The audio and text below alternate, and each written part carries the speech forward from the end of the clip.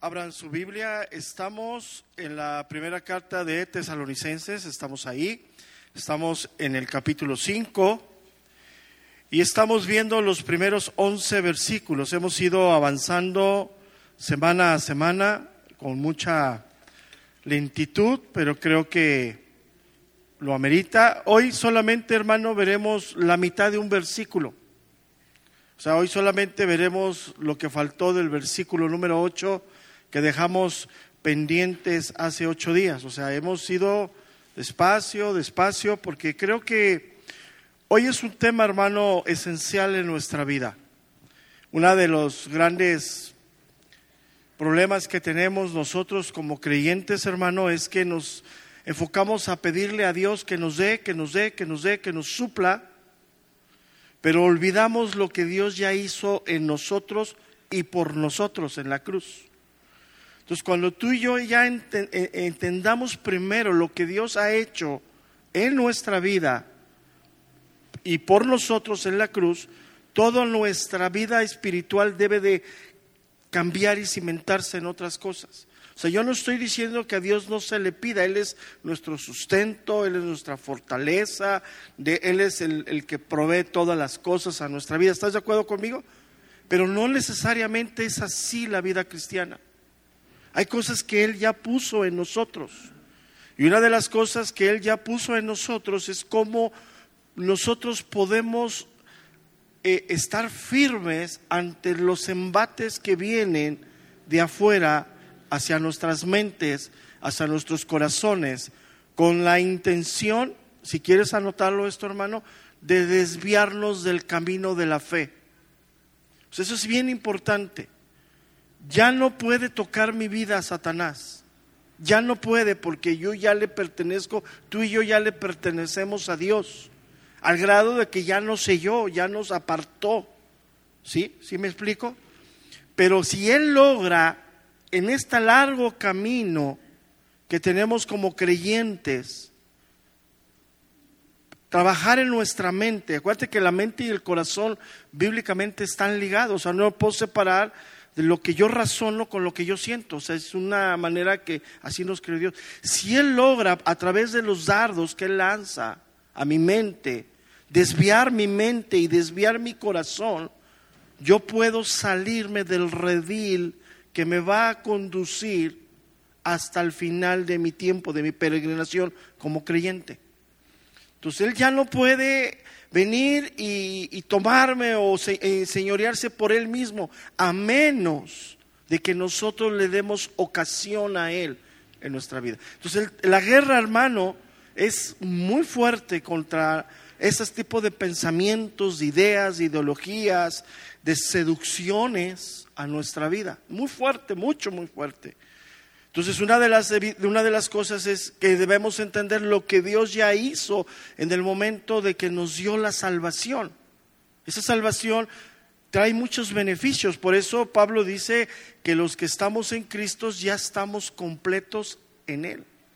Entonces es muy importante que lo entendamos. Vamos a leer, primera de Tesalonicenses capítulo 5 verso número 1. Dice: pero acerca de los tiempos y de las ocasiones, no tenéis necesidad, hermanos, de que yo os escriba, porque vosotros sabéis perfectamente que el día del Señor vendrá así como ladrón en la noche, que cuando digan paz y seguridad, entonces vendrá sobre ellos destrucción repentina, como los dolores a la mujer encinta, y no escaparán.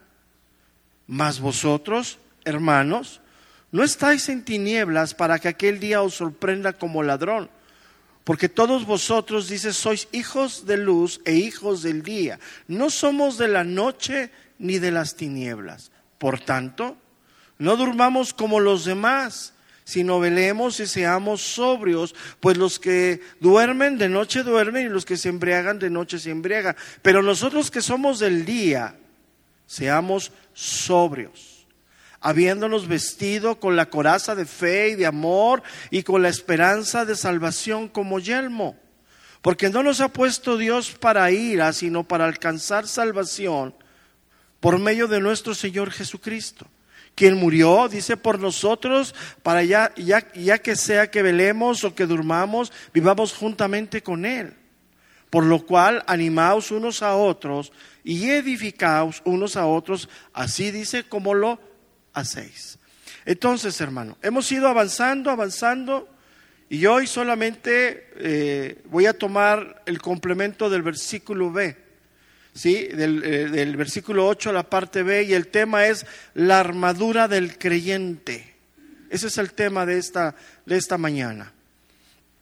Entonces, el contexto viene de que seamos sobrios, dice Pablo, ha venido hablando, ¿sí?, de que ya no somos de la noche, sino somos del día, y que debemos de nosotros vivir conforme de día, ¿no? Como si fuéramos, como estuviéramos de día. ¿Qué quiere decir esto? Fíjate, Pablo utiliza una metáfora muy sencilla, una metáfora que es muy natural. Casi todos nosotros cuando dormimos nos despojamos de la mayor ropa que podamos. ¿Estamos de acuerdo? ¿Sí o no? Dormimos hasta con una pijama, un short, una playera. Pero cuando salimos a la calle, ocupamos la vestimenta, ¿no? Ocupamos vestimenta de diferente forma. Entonces, cuando dormimos, lo que hacemos es prácticamente, por decirlo de alguna manera, desnudarnos, dormir. Cuando salimos en el día, pues tomamos algunas vestimentas, y si hace frío, pues más encima, ¿no? Entonces, esa es la metáfora que él está comparando en relación a los que viven en contra de la voluntad de Dios. Es dormidos, están desnudos ¿a qué? A las acechanzas del diablo. Desnudos al mundo, desnudos a lo que viene de afuera, que tiene, como lo leíamos hace 8 días, tienen entenebrecidos el entendimiento de los incrédulos. Ellos no ven. ¿Por qué? Porque están totalmente vulnerables a la manipulación de Satanás. Por eso se le dice que es el príncipe de este mundo, ¿no? O sea, él genera ese movimiento, y están totalmente... La gente que está dormida, se puede decir, está desnuda contra las acechanzas del diablo. Viene y arremete, ¿no? Entonces, por eso una persona puede decir después de 30 años que ya descubrió su verdadera identidad y que ya entiende que ya es una mujer atrapada en el cuerpo de un hombre. Y dice, ay, espérate. Y ha habido casos ya hasta con hijos, O sea, ya ha habido casos muy fuertes, ¿no? Que te impactan. ¿Cómo que ya descubriste después de 30 años y 10 hijos? Pues es normal. ¿Por qué? Porque está totalmente vulnerable. Entonces, podemos decir que en el día nos mantenemos despiertos, ¿sí? Y preocupamos y nos vestimos durante el día, ¿sí? O sea, el día estamos vestidos, hoy todos traemos vestido, ¿no? Hasta ahorita yo no veo que nadie viene en pijama, ¿no? O sea, viene vestido, todo el mundo viene así. ¿Por qué? Porque estamos como de día. Entonces, esa es lo que Pablo nos está enseñando, ¿no? La verdadera... ¿cómo se puede decir? La vestimenta adecuada que debemos de tener. Entonces el apóstol nos está diciendo que debemos de velar. ¿Qué significa esto? Hace la mención de un vigilante en la noche. Un vigilante en la noche que está en la noche y debe de estar despierto toda la noche. Porque su función es ser un vigilante, un centinela, ¿no? Que está durante la noche, pues está despierto. Esa es la vida cristiana. Estamos en la noche en cuanto a los principios de Dios, en cuanto a la influencia del mundo, pero debemos estar vigilantes como un centinela. Un centinela que debe de estar despierto durante toda la noche. Ahora, así como una persona que trabaja de noche, a mí me tocó un tiempo trabajar de noche, cuando yo trabajaba en un hotel. Y a los 6 meses ya estás como mal de tu cabeza, ¿no? Porque ya perdiste toda la relación día, noche, trabajo, comida, ya no sabes ni cómo andas, ¿no? Y ellos mismos te dan nada más 4, 5, 6 meses de trabajo de noche y luego te sacan porque vas a acabar mal, ¿no? Entonces, así como para muchos que trabajan de noche, la noche se llega a ser muy larga a veces, ¿no? Como que no va a amanecer. Y como ya como a las 4 o 5 de la mañana, pues ya el sueño como que te gana, ¿no? Así puede ser también nuestra vida espiritual. Pareciera que caminamos y caminamos y que perseveramos y como que las cosas en lugar de ponerse mejor se ponen peor, ¿no? ¿Qué tienes que hacer? Pues mantenerte, ¿no? No dejarte llevar por el cansancio, por el sueño, por el desánimo. Así debe de ser la vida cristiana. ¿Por qué? Porque nosotros debemos de velar, de mantenernos en cuanto al día, ¿en cuanto a qué? En cuanto al regreso de Cristo. Para que cuando venga el Señor nos halle haciendo lo que Él nos encomendó hacer a cada uno de nosotros. Como vimos hace 8 días, muchas parábolas que hablan sobre esto. Entonces imagínate un centinela, vamos a pensar un soldado que está en un lugar que hace mucho frío y el puesto que tiene le dan un equipamiento para que él pueda sobrevivir toda la noche y mantenerse despierto. Entonces, ¿qué le dan? Le dan todo su indumentaria y le dan toda su vestimenta, una buena chamarra, a lo mejor, pantalones. Entonces, ¿qué tiene que hacer el centinela? Vestirse conforme lo que ya le dieron para mantenerse toda la noche y sobrepasar la noche. Eso es lo que Dios ya ha hecho con nosotros cuando hemos sido salvos. Él ya nos dio cosas espirituales para poder soportar el día malo. Ya nos dio. Pero quiero que me entiendas una cosa, hermano.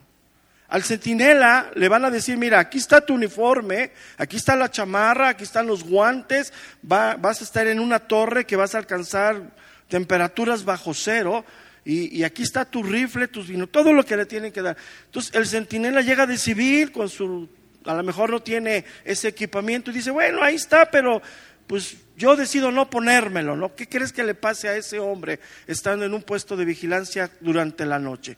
Pues si sobrevive, qué bueno, porque lo más seguro es que se va a congelar, no va a morir congelado. Entonces es así exactamente lo que tú y yo tenemos que aprender.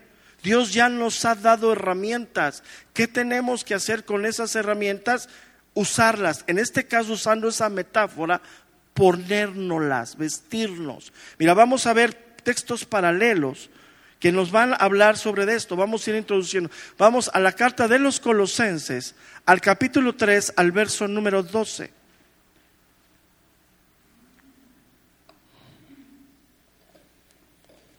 Colosenses capítulo 3, versículo número 12.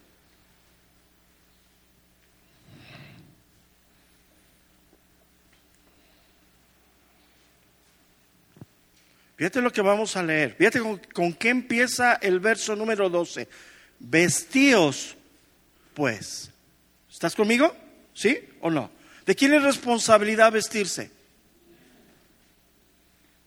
¿De quién es responsabilidad usar las armas que Dios nos ha dado? Es personal. Y una de estas, como lo dije hace 8 días, para mantenerte sobrio, despierto, debes estar activo en el servicio, en la obra de Dios. Es una de las cosas que vamos a ir entendiendo. O sea, hermano, yo quiero que me entiendas algo. El enemigo gana muchísimo en nuestra vida, en nuestra pasividad, en nuestra flojera, en nuestra apatía, en nuestro desánimo. Cuando tú y yo ponemos los ojos en el hombre, nos vamos a cansar. Pero cuando ponemos los ojos en Cristo, es el autor y consumador de nuestra fe. Él nunca nos va a defraudar. Entonces aquí Pablo le dice a los colosenses y nos dice a nosotros, vestíos pues como escogidos de Dios, o sea, como hijos de Dios, santos y amados, de entrañable misericordia, de benignidad, de humildad, de mansedumbre, de paciencia. Verso número 13. Soportaos unos a otros y perdonaos unos a otros, y perdonaos unos a otros. Si alguno tuviere queja contra otro, ya te lo he venido diciendo, hermano, ¿cómo somos tú y yo normalmente? Odiosos. ¿Sí? ¿Cuántos dicen amén? Perdonaos, dice, soportaos unos a otros y perdonaos unos a otros. Si alguno tuviere queja contra otro, de la manera en que Cristo os perdonó, así también hacedlo vosotros. Y dice, y sobre todas estas cosas, o sea, sobre todo eso, vestíos de amor, dice Pablo. pero aquí vamos a entender qué significa un poquito más adelante, lo voy a explicar. ¿Qué es el vínculo perfecto? Aquí la palabra que nos va a empezar a dar a donde vamos a llegar, hermano, es la palabra vínculo. El vínculo, sí, hermano, es, del griego significa un principio unificador, un control, un ligamento. Ahora yo te voy a decir algo, hermano, escúchame bien. Estoy hablando de ponerte la armadura. Estoy hablando de utilizar las armas que Dios nos ha dado. Y Pablo dice en Colosenses, el versículo 14 dice, y sobre todas estas cosas, o sea, sobre todo lo que ha venido mencionando, dice vestidos de amor. ¿Qué significa esto, hermano? Si yo te hablara, yo te preguntara, hermano, ¿amas a Dios? Me vas a decir sí. Y yo te hago una segunda pregunta. Entonces, ¿por qué tienes dudas de quién es Dios? O sea, si amas a Dios, ¿por qué tienes dudas de quién es Dios? ¿Y sabes por qué hay dudas en nuestro corazón de quién es Dios? Y no me vean así, porque yo sé que tú y yo en mucho de nuestro caminar como creyente hemos dudado de Dios. Inclusive hemos cuestionado su voluntad en nuestra vida. Hemos cuestionado, mire, cuesta trabajo, hermano. Hay cosas en la vida que te cuestan trabajo.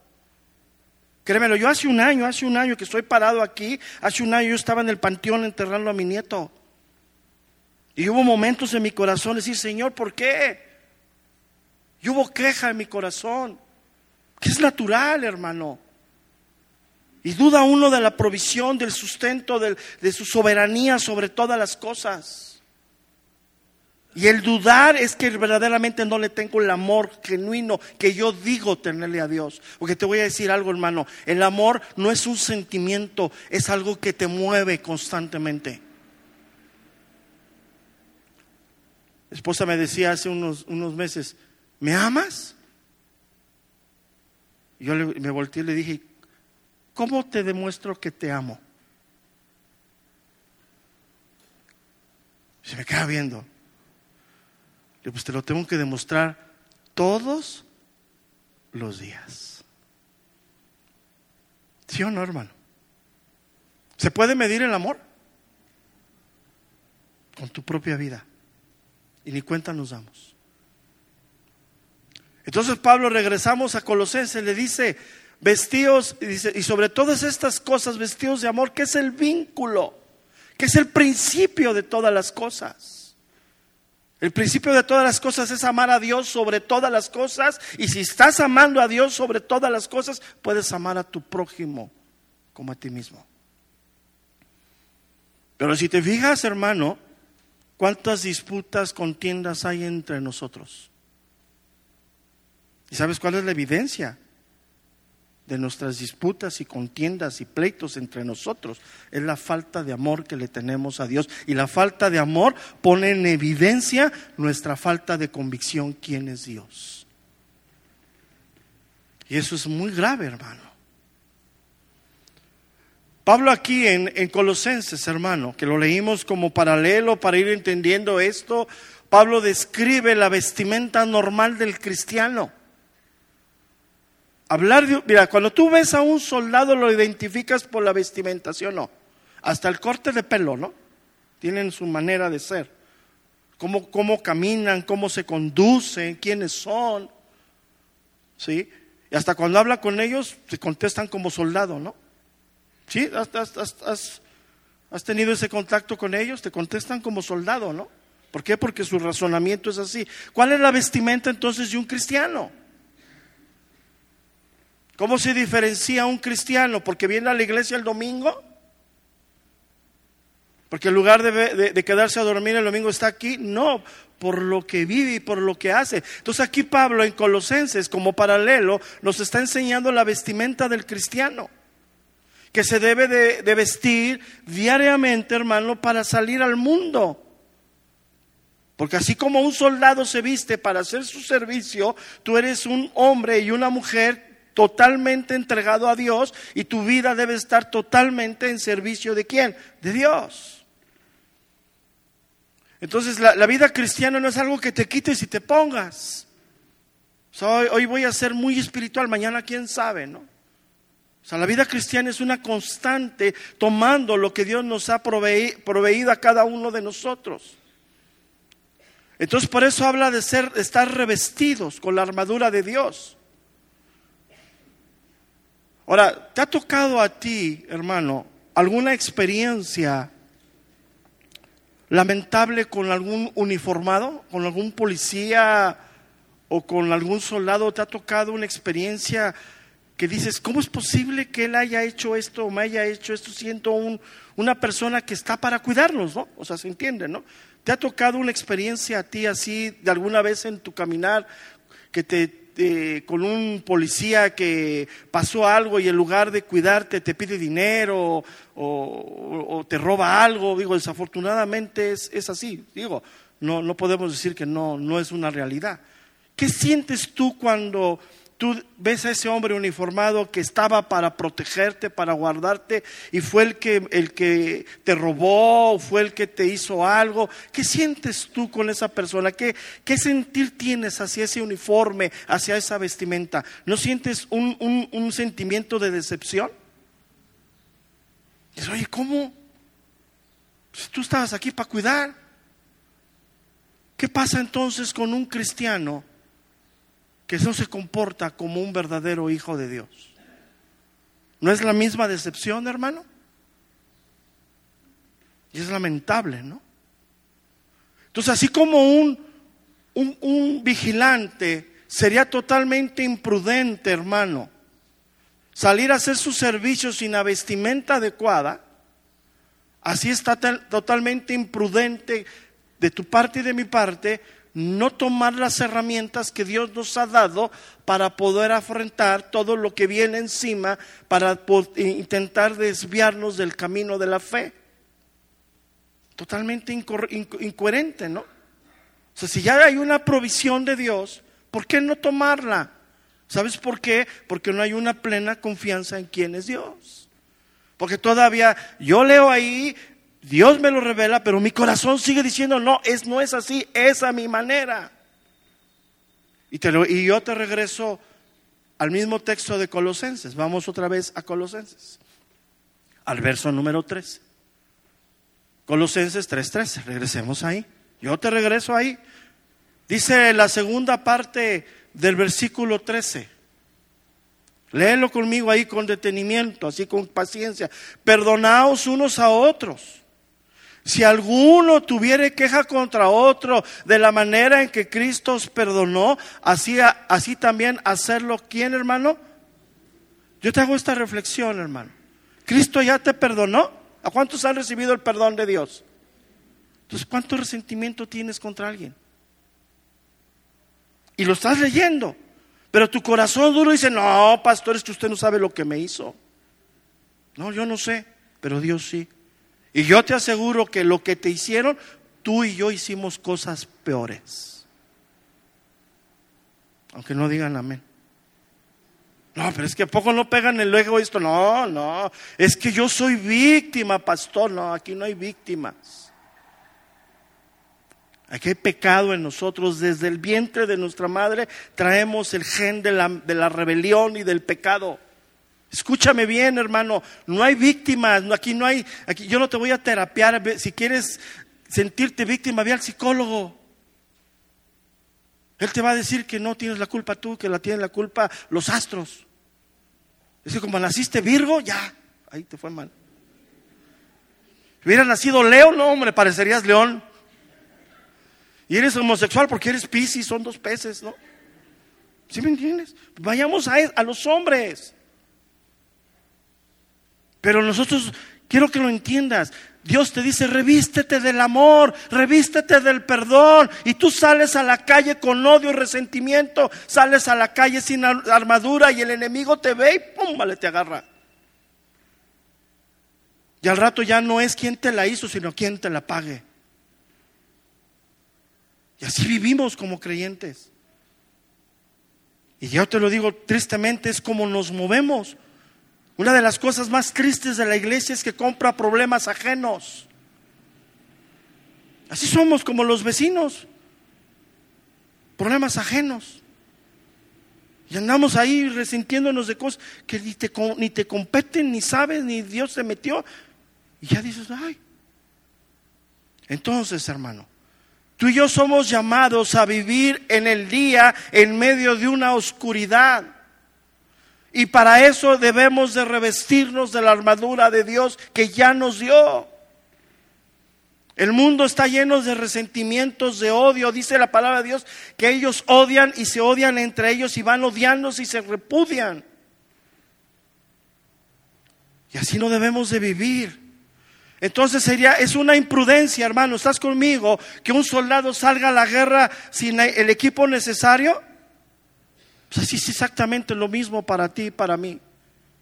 Es una total imprudencia, hermano, que tú vengas y te sientes domingo a domingo a escuchar y quieras seguir viviendo como tú quieres.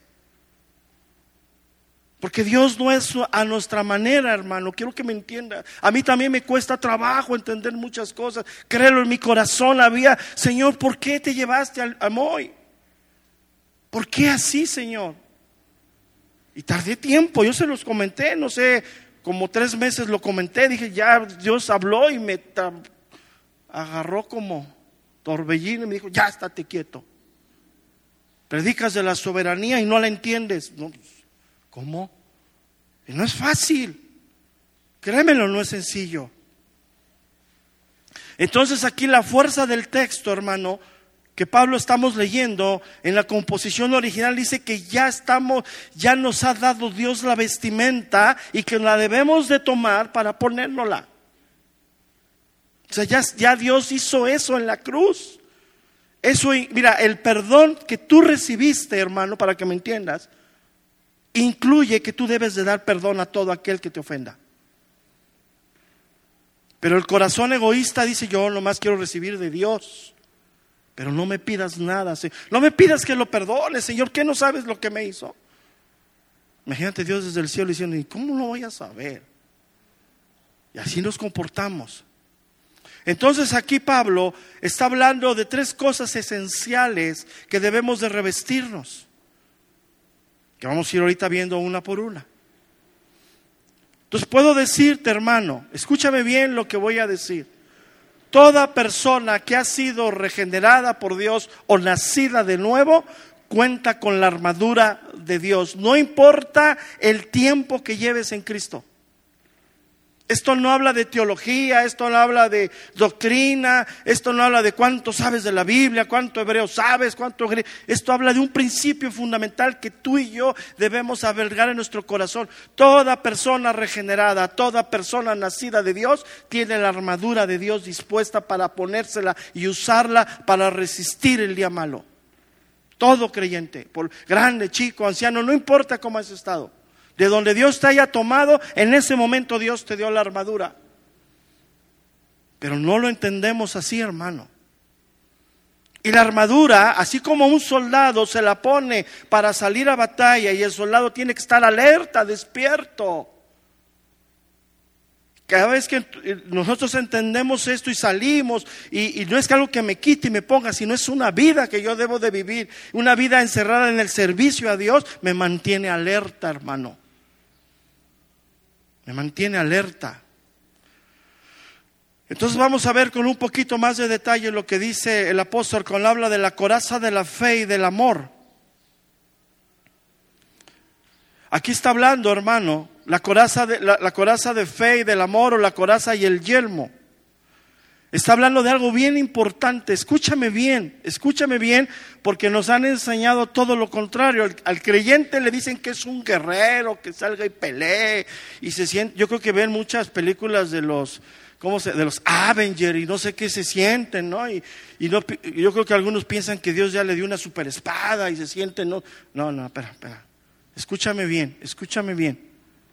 A un soldado, lo primero que le enseñan es a defenderse, a cuidar su vida. Y después de eso lo enseñan a atacar.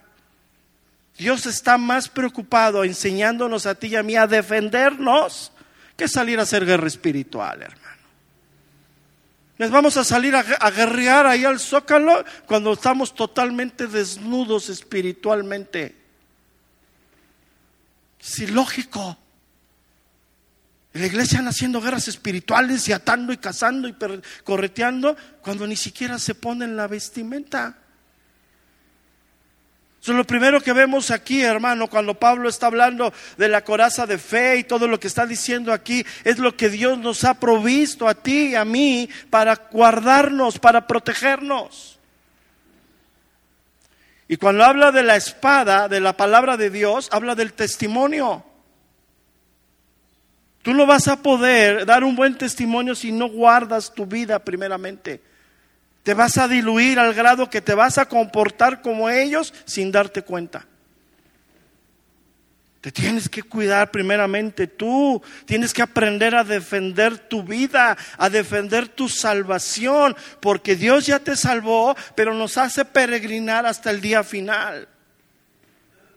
Y muchos que iniciaron en el camino de la fe, según Hebreos, van a ir apostatando. Y tú y yo podemos apostatar cualquier día, hermano. Y tenemos que mantenernos.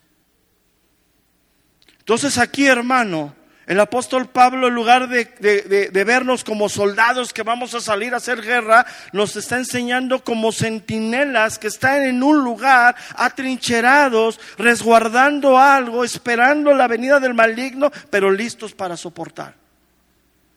Esa es nuestra vida de fe, hermano. Atrincherados en donde, en mi vida espiritual, ¿sí me entiendes la parábola? Estás en una torre ahí con todo el utensilio listo, esperando que venga el enemigo, y cuando él viene tú ya lo viste y estás listo. Pero hay muchos que ya quieren salir y andar y hacer. Mira, a mí me han cuestionado muchísimo porque no andamos evangelizando de aquí para allí, por acá y por allá. Y una chica me dijo, no, es que ya me voy porque aquí no salimos a evangelizar. Digo, ¿ya te viste tu vida? ¿Ya viste tu vida? ¿Tú crees que tu vida está suficientemente sólida para salir y andar hablando la palabra de Dios así abiertamente, hermanos? Si salimos, nos va ahí como en feria. Tenemos que reforzarnos como iglesia. Ahora, eso no quiere decir que no prediquemos, no, es a tiempo y destiempo. Pero si me estás entendiendo, ¿estás preparado?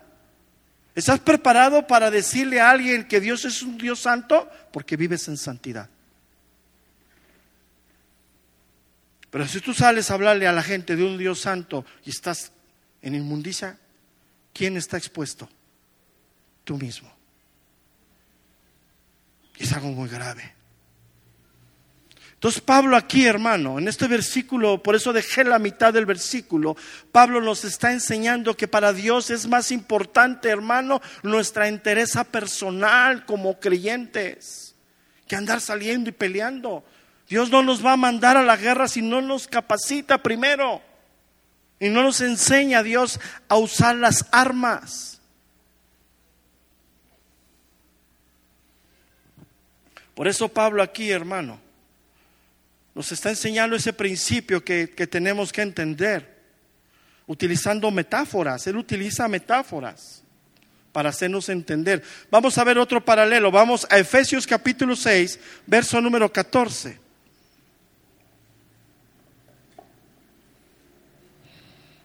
Para ir tomando un poquito más de entendimiento a esto. Efesios capítulo 6, versículo 14.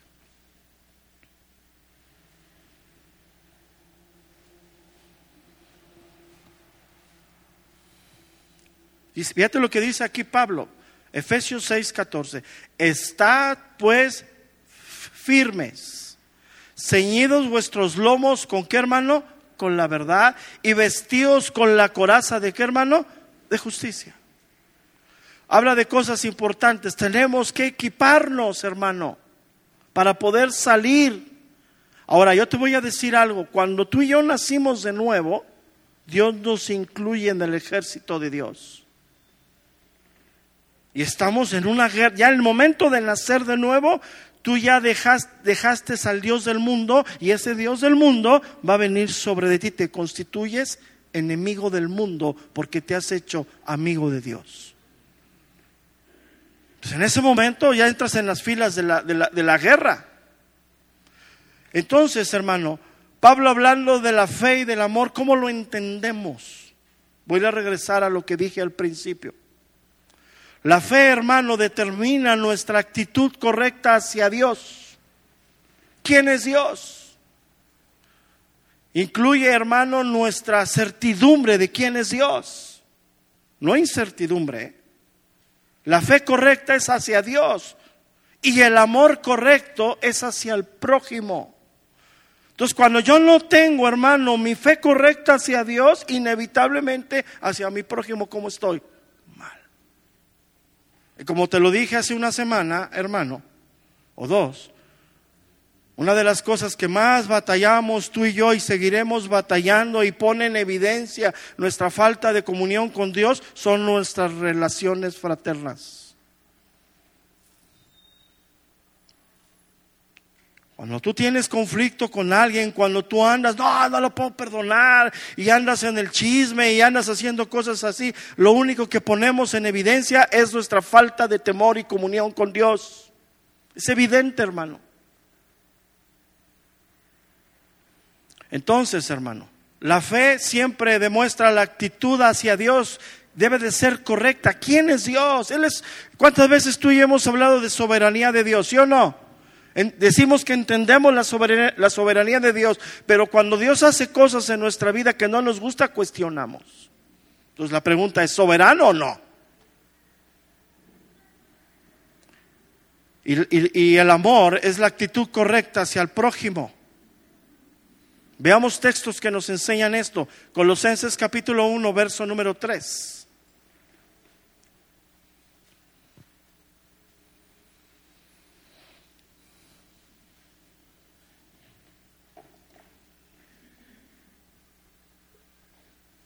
Colosenses capítulo 1, verso número 3.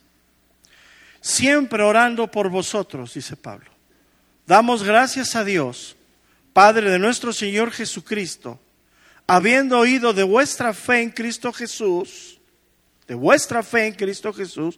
y del amor que tenéis a todos los santos. Entonces, si tú tienes problemas en tu corazón con alguien, lo que estás evidenciando, hermano, y quiero que lo consideres y lo anotes, para que vayas en tu tiempo de oración a Dios. Si tú tienes problemas con alguien, por lo que haya vivido, lo que te hayan hecho, lo que haya sucedido, lo único que estás mostrando es tu falta de comunión con Dios. Y eso es algo muy delicado en nuestro corazón. Acuérdate, hermano, que nuestro corazón, ¿cómo es? Engañoso. Y acuérdate que el pecado nos hace repartir para todos lados. Yo no soy él. No le dijo así Adán al Señor, no, ella me dio. ¿Y qué le dijo Eva? No, yo no. Pues así es la vida. Vamos a la carta de Filemón, que sí está en tu Biblia, capítulo 4, verso 4. Filemón 4.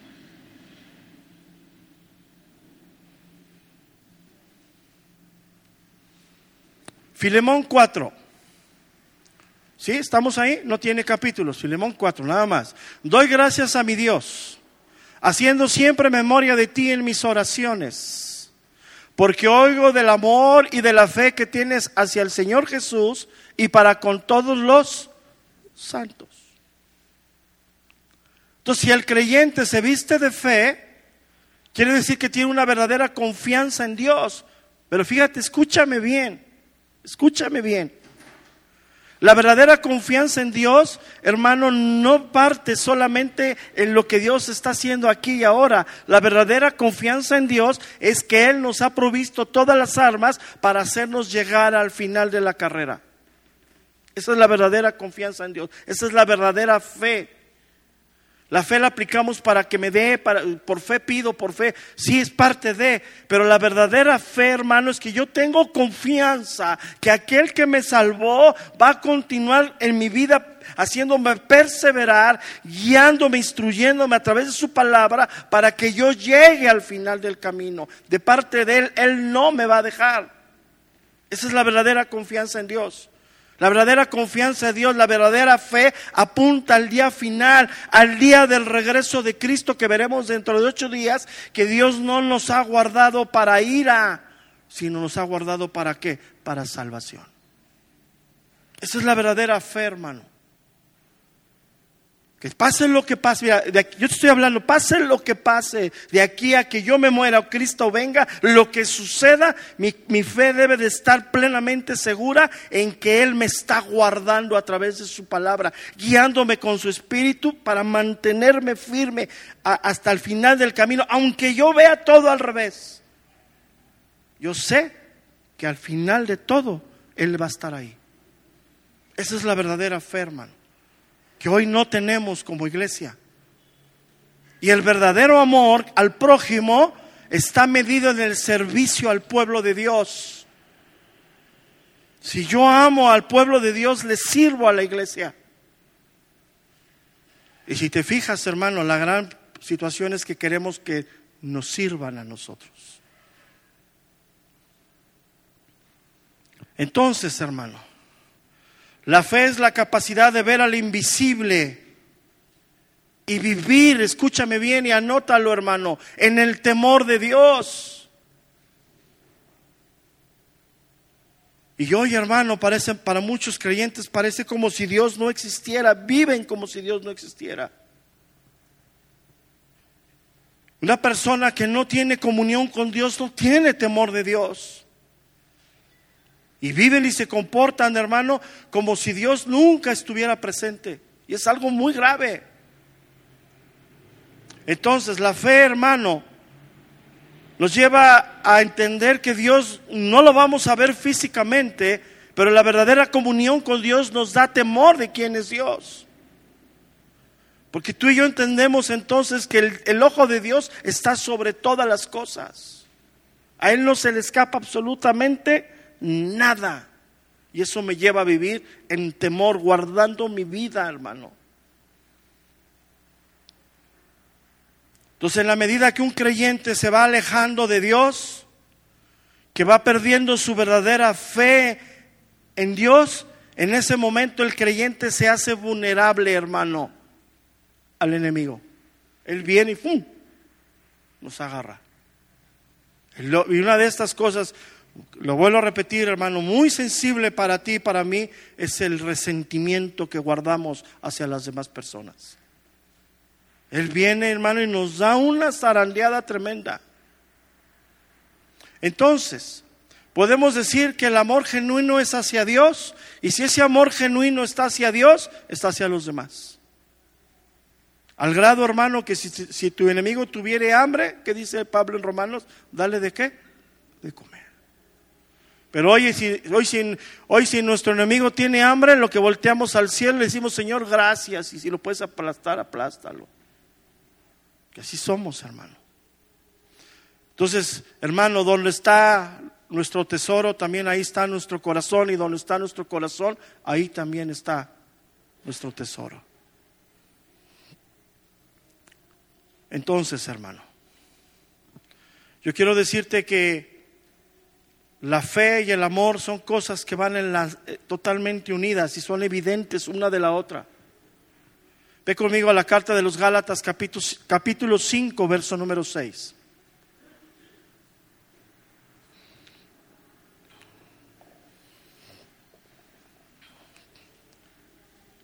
Gálatas capítulo 5, verso número 6.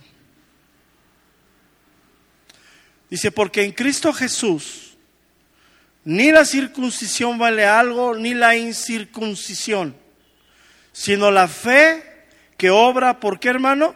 Por el amor. ¿Sí estamos bien? Gálatas 5, 6. Entonces, leo otra vez conmigo. Y ponlo, si es tu Biblia ahí, ponlo bien claro. Dice, porque en Cristo Jesús mis obras no sirven de nada.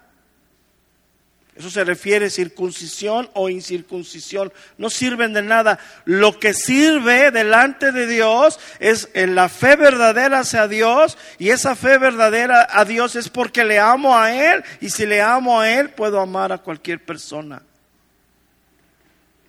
Eso es lo que vale delante de Dios. Y escúchame bien, hermano, esa es una gran arma que Dios nos ha dado como iglesia. Cuando yo lo decía hace una semana, cuando ponía el ejemplo del pastel, que si probabas, mira, hermano, cuando tú deleitas ese gusto, iba a decir el placer, que sí es similar, de perdonar a alguien, cómo descansa tu alma. Mira, creo que te ves hasta el espejo y te ves como que rejuveneciste. Ni qué colágeno, ni qué nada. No, hombre, Señor, gracias. Pero vas albergando el odio y el resentimiento y tu cara se va haciendo. Mira, Isaías le dice al pueblo de Dios que su cara demuestra su pecado. Y no sé si conozcas a hermanos Limón, pero yo sí conozco varios. Dice, oye, hermano, ¿por qué habla así? No. Pero vamos a ver una de las armas principales que Dios nos ha dado para mantener este caminar sobrios, constantes. Aquí lo pone como el yelmo de la esperanza de la salvación. El yelmo se refiere a un casco. El casco que nos aguarda, hermano, nuestros pensamientos. Te lo vuelvo a repetir, hermano. Nuestros pensamientos y nuestro corazón están ligados. Lo que hay aquí adentro es lo que pienso, y lo que yo pienso es lo que está aquí adentro. Y lo que se traduce en mi manera de ser es lo que está en mi mente y en mi corazón. Por eso Dios se revela, nos habla de alguna manera que podamos entender lo que es imposible de entender. O sea, cómo tú y yo podemos tener en nuestro corazón, en nuestra mente, alguna idea de quién es un Dios que nunca hemos visto. Porque Él viene y se revela a nosotros. Entonces, una de las cosas que tú y yo debemos de guardar es nuestra mente, hermano. Nuestra mente que viene ligada al corazón, poniéndonos el yelmo de la salvación. ¿Qué significa esto? ¿Qué significa esto, el yelmo de la salvación? Porque yo ya fui salvo, en este momento estoy viviendo la salvación, pero mi salvación no se ha complementado hasta el día que regrese Cristo. Entonces, cuando habla del yelmo de la salvación, se está refiriendo en el contexto, se está refiriendo a la parusia, a la segunda venida de Cristo. Yo me debo de poner el yelmo de la salvación, que yo he sido salvo, soy salvo y continuaré siendo salvo hasta que Cristo venga, porque Él me ha dado las armas para guardar mi corazón y mi mente. Como te lo dije al principio, Satanás no puede tocar nuestra vida, pero sí puede seducirnos, sí puede hacer muchas cosas para desviarnos del camino de la fe. Y si Él logra eso, hermano, lo más seguro es que vamos a apostatar. Entonces, nuestra salvación, hermano, está en el pasado cuando Cristo nos hizo nacer de nuevo. Está en el presente, en este momento, porque yo estoy viviendo esta salvación. Pero no va a terminar mi salvación si yo no llego al momento, si yo no recibo al Señor en los cielos, tomando este ejemplo de Tesalonicenses, cuando Él venga. Entonces, ¿qué me debe de mantener sobrio, vigilante? En mi cabeza, la esperanza del regreso de Cristo. La esperanza del regreso de Cristo. ¿Sí? Entonces, si yo me mantengo así, hermano, yo voy a seguir caminando todos los días, porque para mí hoy y mañana, si Dios me permite abrir los ojos, es un día más que estoy listo para el regreso del Señor. Esa es la vida cristiana.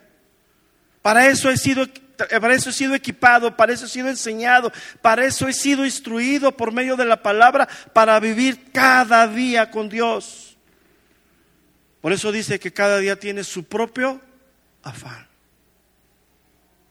Porque en la gracia de Dios sabemos que Dios no nos va a dejar, hermano.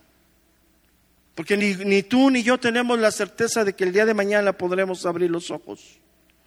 Pero sí tenemos la certeza que si hoy estamos vivos, este tiempo, este momento, ¿para quién debe de ser? Para Dios. Esa es la diferencia, hermano.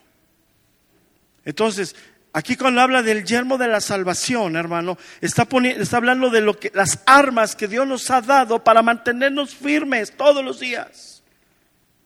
Haz de cuenta como el soldado que sale a una misión y termina la misión y regresa con vida y le dice su comandante, su jefe: prepárate porque mañana vuelves a salir. Y él vuelve a salir con su equipamiento, rehace su equipamiento, si utilizó ciertas armas, las vuelve a cargar, las vuelve a limpiar, las vuelve a preparar y vuelve a salir.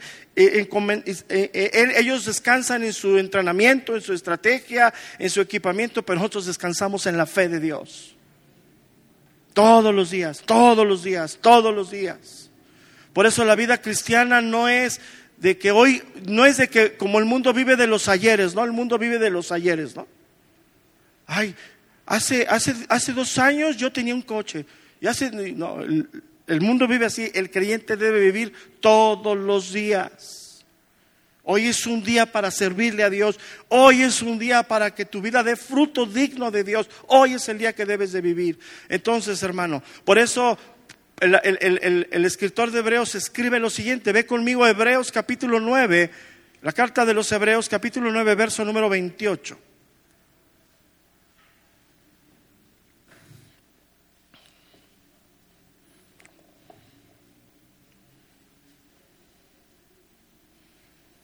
Hebreos capítulo 9, versículo número 28. ¿Sí dije bien?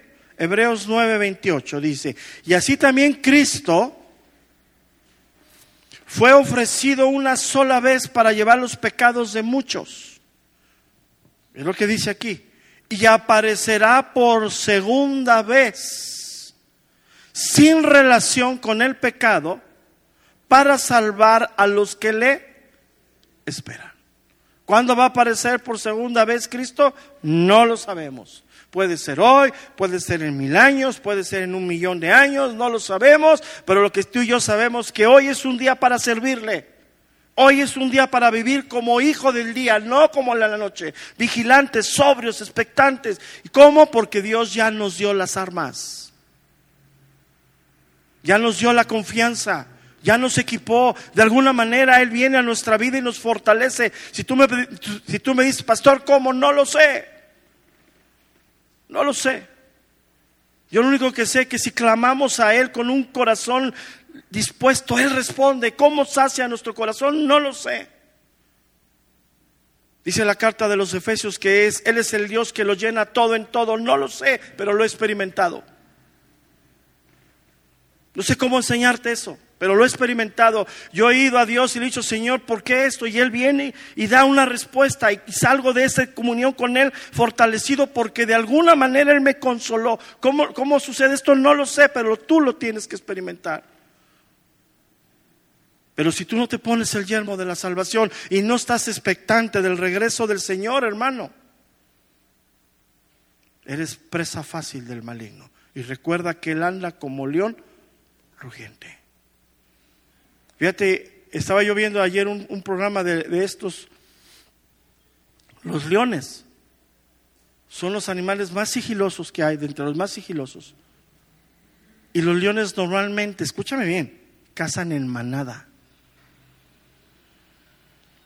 Estaba yo viendo ayer un programa donde unos leones distraen a la manada y otros esperan que uno se atarante y corra para el lado contrario.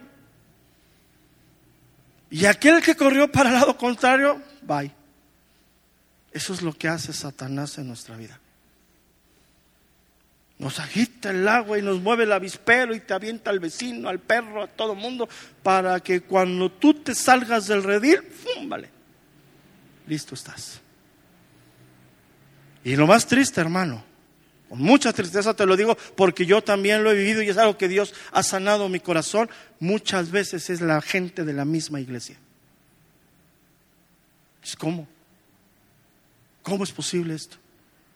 Porque cuando tú hablas del enemigo y hablas del mundo y hablas de acechanza, pues te imaginas al chupacabras corriendo contigo, atrás de ti, ¿no? Pero nunca me dijiste: ¿a mi perrito? Pues sí, más que ellos sí son fieles. Entonces tenemos que mantenernos firmes, hermano, firmes. Ve conmigo una vez más a la primera carta de Juan, capítulo 3, verso número 3.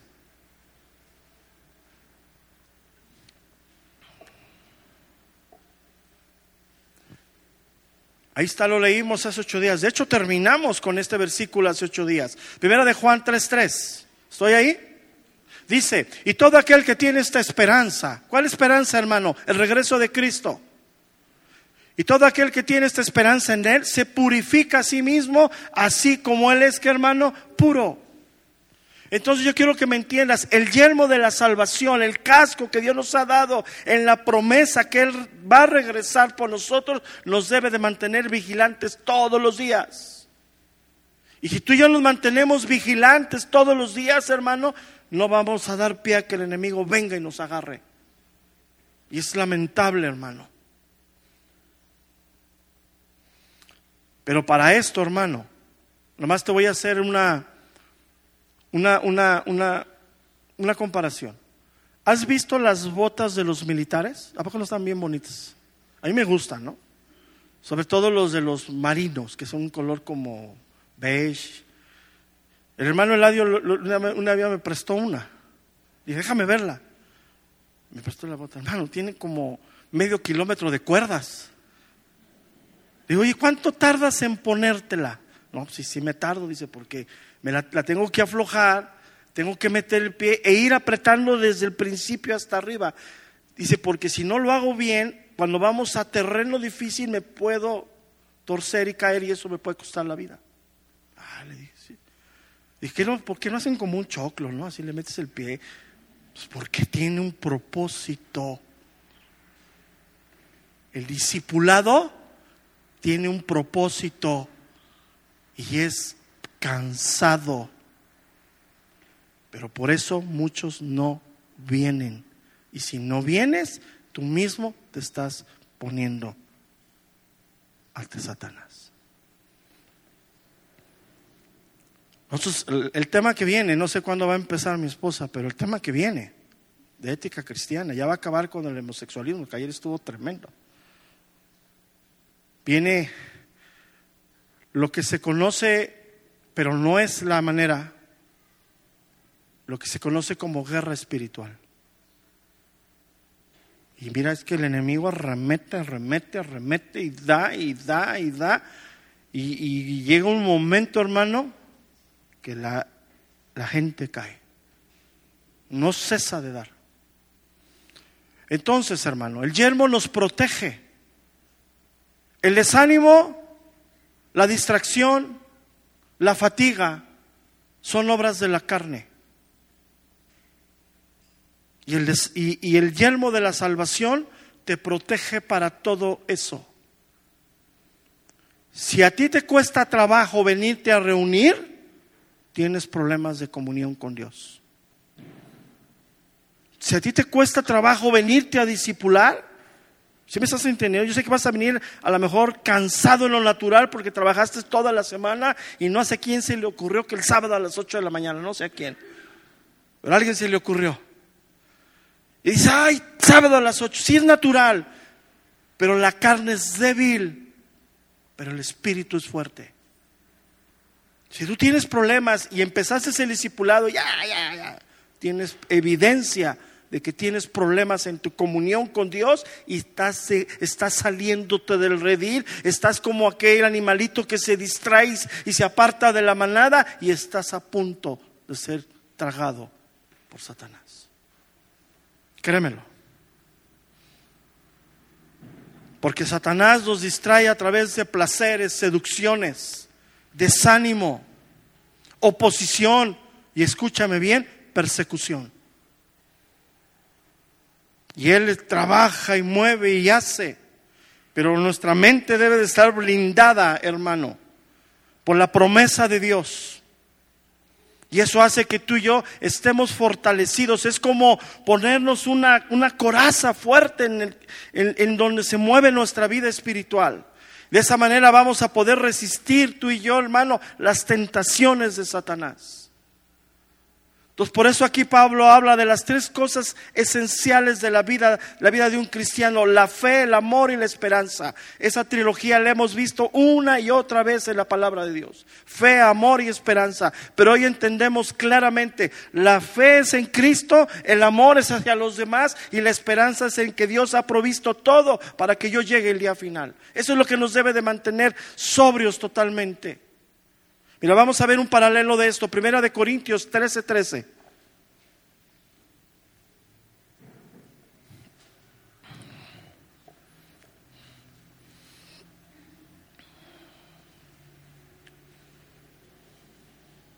Primera carta de los Corintios, capítulo 13, verso número 13.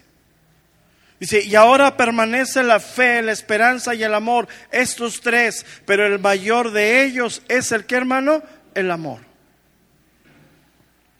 Entonces, hermano, Pablo aquí lo pone claramente y sigue hablando acerca de esas virtudes cristianas. Esas tres virtudes que vienen en el creyente, que las vamos a ver más adelante en la enseñanza, en unas semanas más. Entonces, un creyente es aquel que vive en la dependencia de Dios y toma a Dios como su dirección de su vida. Y Dios es tan generoso que en esa dirección nos da provisión para mantenernos firmes. Hermano, Dios nunca nos ha dejado, no nos dejará jamás.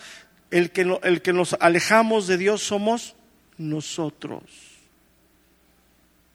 Y cuando una de las evidencias, escúchame bien, que tú has abandonado a Dios, es desánimo, es pereza, es falta de perdón. Todo lo que he venido a hablar son evidencias. Es como cuando vas al doctor, el doctor te pregunta los síntomas y te da la medicina para quitarte la enfermedad, que los síntomas, esa enfermedad refleja los síntomas. Y te fijas, te dan una medicina para la enfermedad y te llegan a dar a veces una medicina para los síntomas.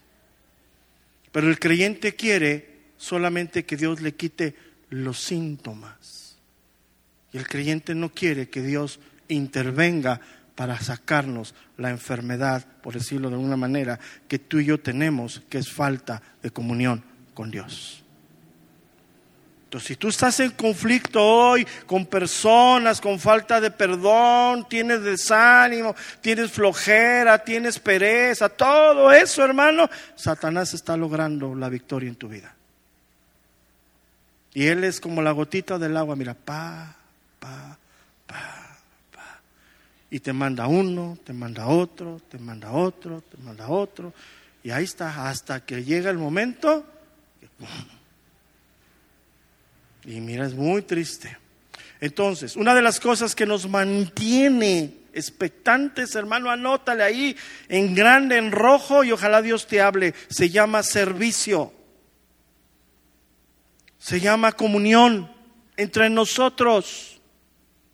Yo no sé quiénes sean tus amigos, yo no sé con quién platiques, yo no sé con quién ores, yo no sé cuando tengas una necesidad espiritual a quién te acercas. Pero ahí determina tu condición de tu corazón. Ahí determina quién eres, cómo en qué lugar estás, cómo vives tu cristianismo. Si todavía vas al horóscopo para ver cómo te va en la mañana, tienes problemas. Créemelo. Si todavía, fíjate, te lo voy a poner, me voy a ver más espiritual, ¿va? Si todavía tu comunión en la mañana con Dios es tu devocional que te mandan en el WhatsApp de florecitas, tienes problemas. Ay, yo mira, de todo eso me salgo. Sucian mi teléfono. Ay, es que deseo que te vaya bien y te ponen una palomita así. Eso es un humanismo metido.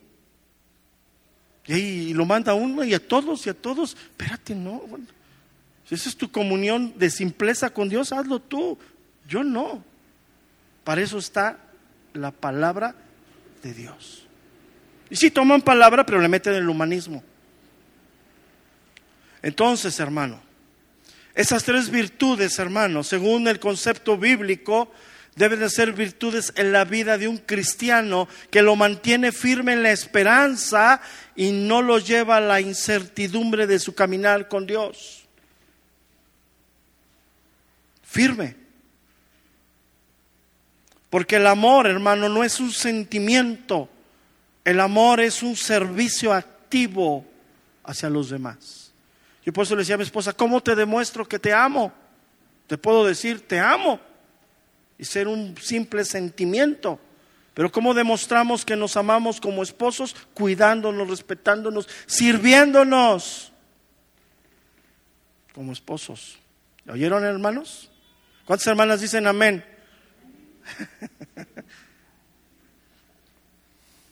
Entonces, esos tres principios, hermanos, son armas defensivas para nosotros. Y te quiero decir, hermano, que Dios nos enseña a defendernos primero antes de atacar.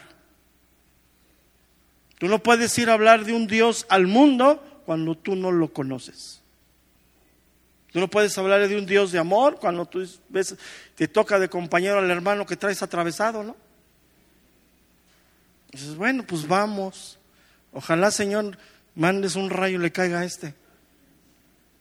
Entonces, hermano, yo quiero hacerte varias reflexiones en esta mañana. Primero es, si eres salvo, cuentas con una arma muy grande de parte de Dios.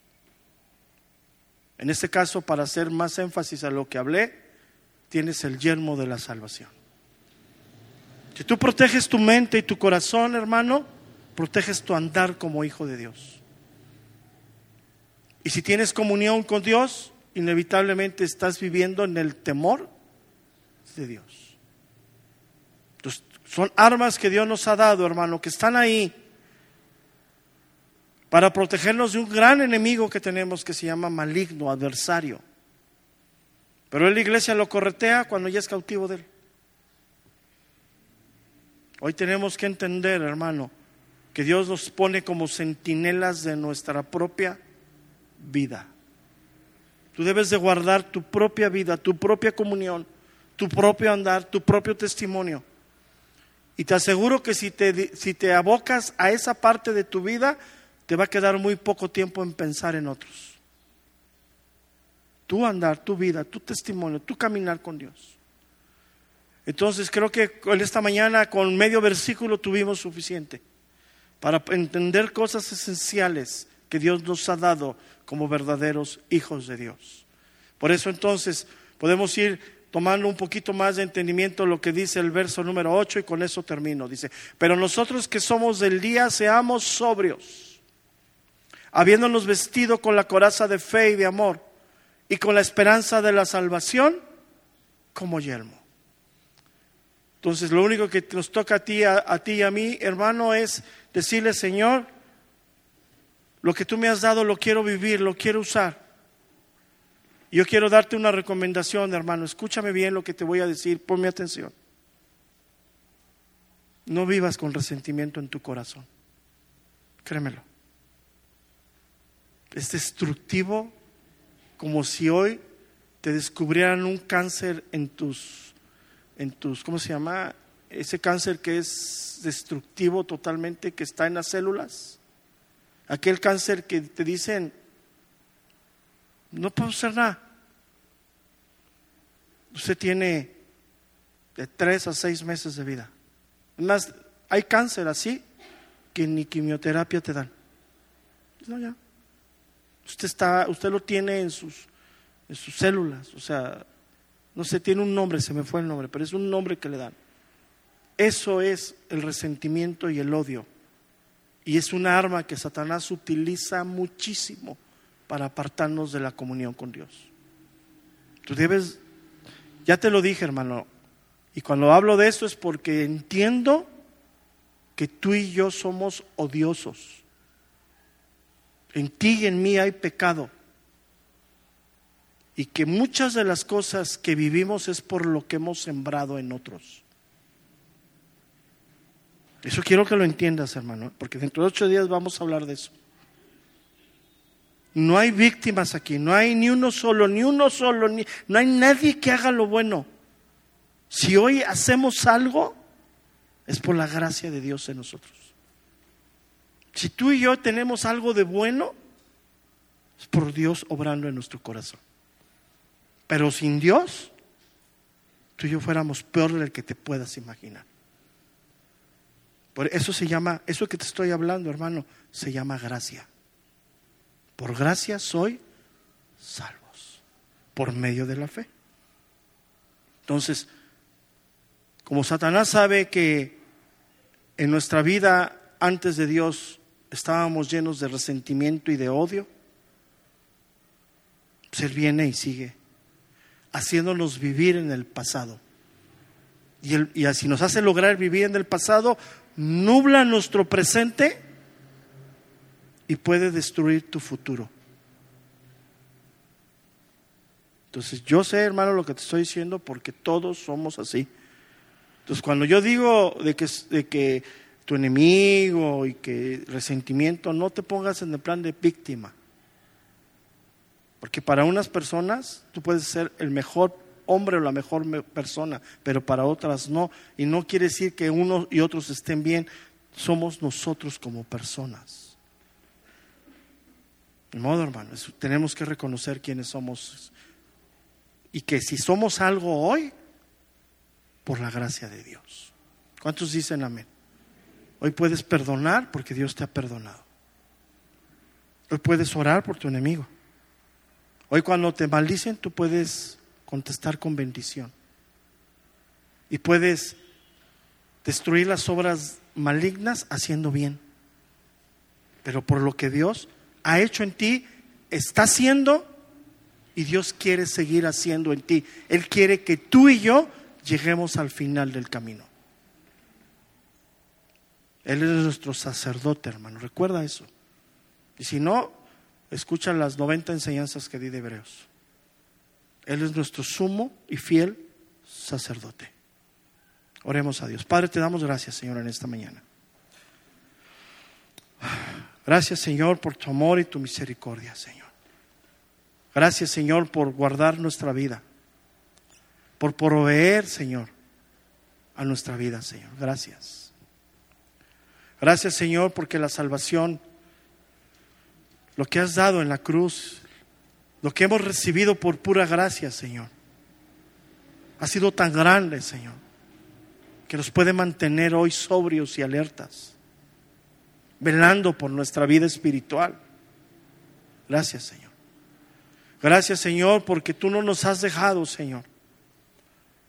Tú nos has dado toda la provisión para caminar esta vida difícil, para que podamos vivir como de día en medio de la noche, Señor. En medio de tanta incertidumbre, tú eres nuestra fortaleza, Señor. En medio de tanto odio y resentimiento, tú eres ese perdón y ese amor que nos has dado, Señor. Gracias, Señor.